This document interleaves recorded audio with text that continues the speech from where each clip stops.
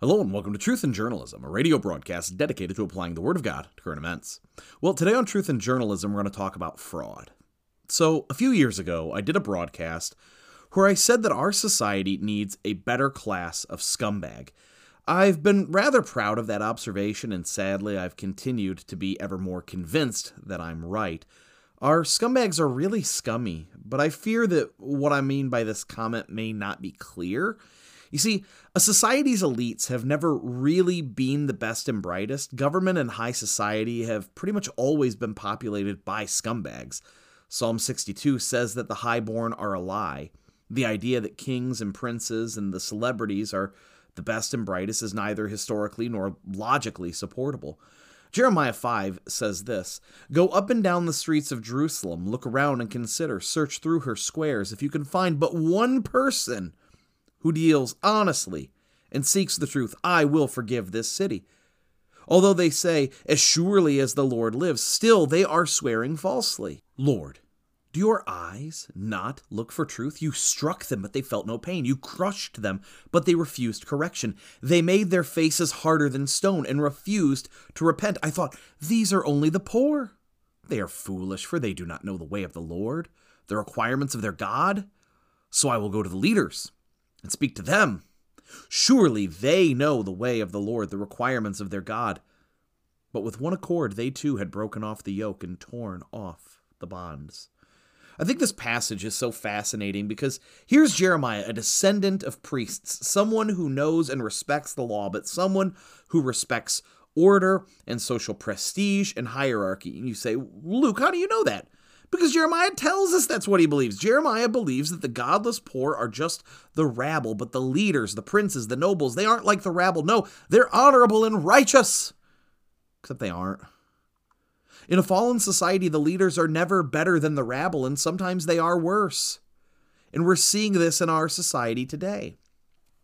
There are 4 stories that are utterly shocking to a rube like me that used to believe in institutions. I used to believe, like a fool, that those who worked in government or academia or medicine or law had higher moral standards and were serious people.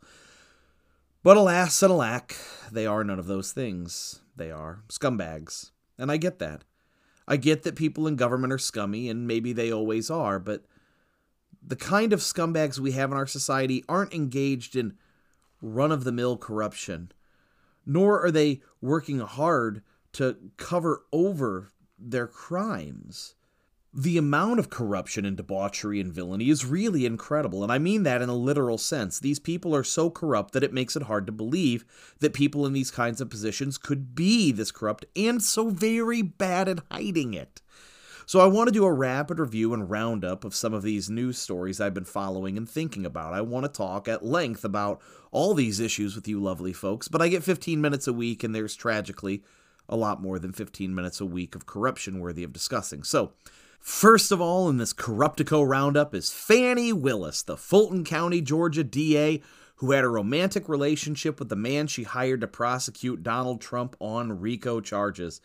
Miss Willis and Mr. Wade admitted to having a romantic relationship and going on multiple international vacations together, and they both claimed that Miss Willis reimbursed Mr. Wade, who paid for these trips with his company credit card, by paying him in cash. Cash that came from a hoard she keeps at home. Cash that is not tied to any bank withdrawal. And cash that Mr. Wade never deposited. More than that, when asked where Miss Willis had accumulated such a large hoard of cash, she said that it was from money she had taken from her election campaign fund. Which sounds like racketeering, but hey, what do I know? The second story that I want us to think about is about a Harvard medical researcher. Khalid Shah, a respected researcher and neuroscientist, has been called out by Elizabeth Bick, a renowned data manipulation sleuth and scientist in her own right. Bick points out that a whole host of published research papers that have Shah's name attached have plagiarized images and data falsification. Shah is not the first associated researcher from Harvard to be hit with allegations of data fraud recently, and it's unlikely that he'll be the last. The third story comes from investigative journalism from Michael Schellenberger, Matt Taibbi, and Alex Gutentag. And this is still developing, and there are a lot of moving pieces that are quite complex, so I will oversimplify this, and hopefully it will be a useful oversimplification. But in short, here's what we know. We were told that the Russiagate hoax, and it was a hoax, was begun because the FBI received intel from the Steele dossier, which was essentially Clinton campaign propaganda. But now it appears that that's not the whole truth or even the relevant truth. The Steele dossier, it would appear, is actually a product of the CIA and Five Eyes Intelligence Consortium information. So what happens is Brennan, who was Obama's CIA director, has the CIA in London spy on a bunch of Trump people, and they create the Steele dossier, which is given to the Clinton campaign, which is then given back to the FBI, so the intel is laundered. And the fourth story I want us to consider is the growing scandal about the January 6th bombs. Again, I'm going to oversimplify, but here's what we know. There were bombs that were discovered on January 6th at the DNC while Kamala Harris was there. Camera footage was able to follow the man who planted the bomb and get his Metro train card, his vehicle license plate number, and home address. The FBI was staking out the house when they were called off that surveillance. But now we know that there were bomb-sniffing dogs who went right by the bomb and never marked it. And dogs don't miss stuff like this because they are legit bomb-sniffing dogs. So what happened? What is abundantly clear from all four of these news issues is that there is an unfathomable amount of corruption going on in our system.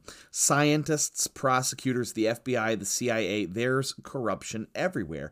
It's bad enough that we have prosecutors trying to undermine elections, but do they have to be so seedy?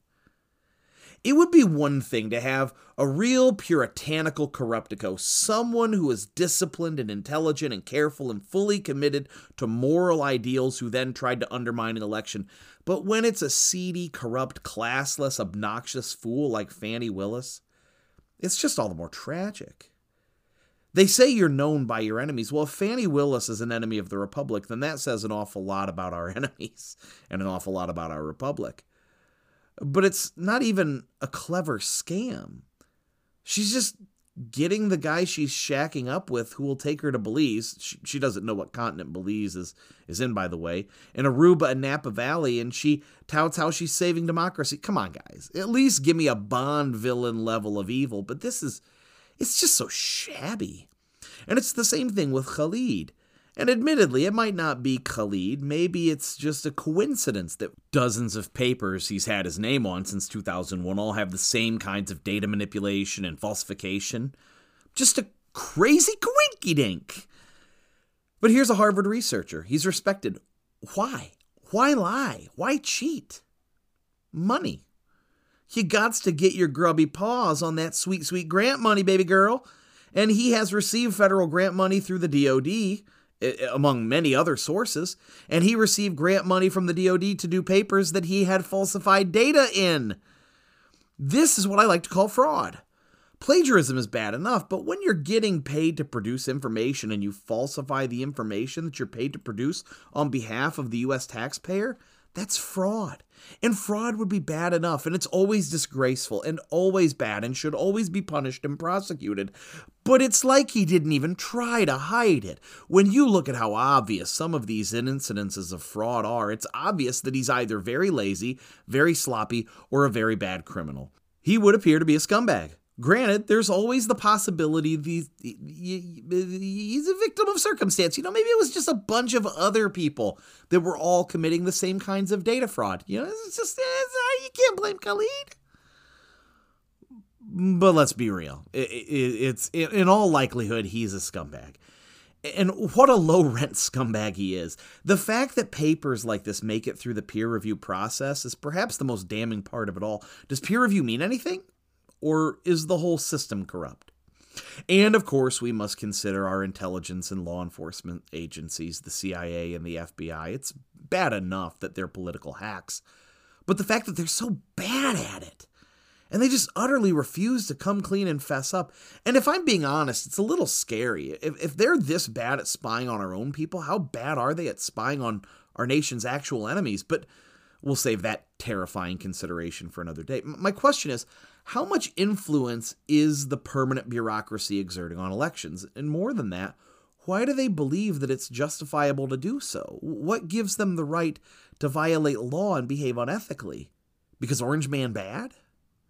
But I keep coming back to this thought that the thing that's most upsetting isn't that they're corrupticos, but that their corruption is so petty and dingy and shabby.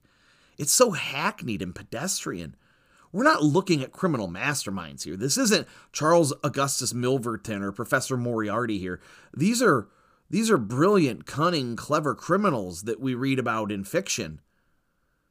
These are people who would be loan sharks in bad plaid suits in alternate timelines. That's what we're talking about. We're talking about not our best and brightest, but our worst and dullest sometimes. I want to return to Jeremiah's words again from Jeremiah chapter 5. Go up and down the streets of Jerusalem. Look around and consider. Search through her squares. If you can find but one person who deals honestly and seeks the truth, I'll forgive this city. Although they say, as surely as the Lord lives, still they are swearing falsely. Lord, do not your eyes look for truth? You struck them, but they felt no pain. You crushed them, but they refused correction.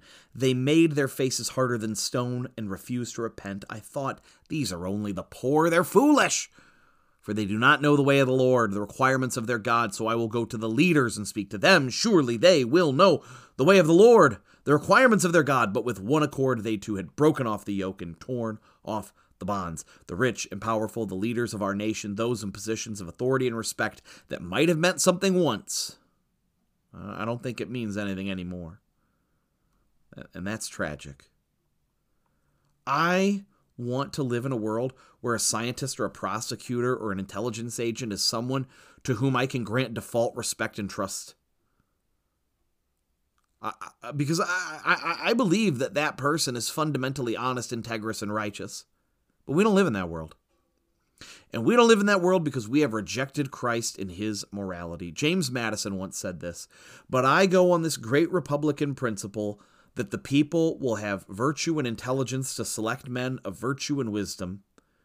Is there no virtue among us? If there be not, we are in a wretched situation. No theoretical checks, no form of government can render us secure. To suppose that any form of government will secure liberty or happiness without any virtue in the people is a chimerical idea. If there be sufficient virtue and intelligence in the community, it will be exercised in the selection of these men, so that we do not depend on their virtue or put confidence in our rulers, but in the people who are to choose them. And I think it's worthwhile to consider what he's saying. Madison is stating quite clearly that unless we have virtuous leaders elected by a virtuous public, then no form of government can possibly protect our rights and liberties. There is no system that can stop evil. There are no rules that can be established. You know why? Because vicious people will break the rules. Good laws and good systems of government constrain and direct the energies of a virtuous leadership and body politic. It is wholly useless to the vicious. Indeed, a nation of laws run by a pack of vicious scumbags may be worse because it may give the patina of lawfulness and dignity to their crimes. The thin veneer of righteousness might cover over the cesspools of their cynicism. We are now in the place of Jeremiah. We have seen that huge swaths of Americans are vicious, selfish, corrupt, and wicked. We have had hope that good government would save us, but there is no saving anything when the population is corrupt, because no nation will have godly leaders very long if it has a wicked population. We thought to go to the leaders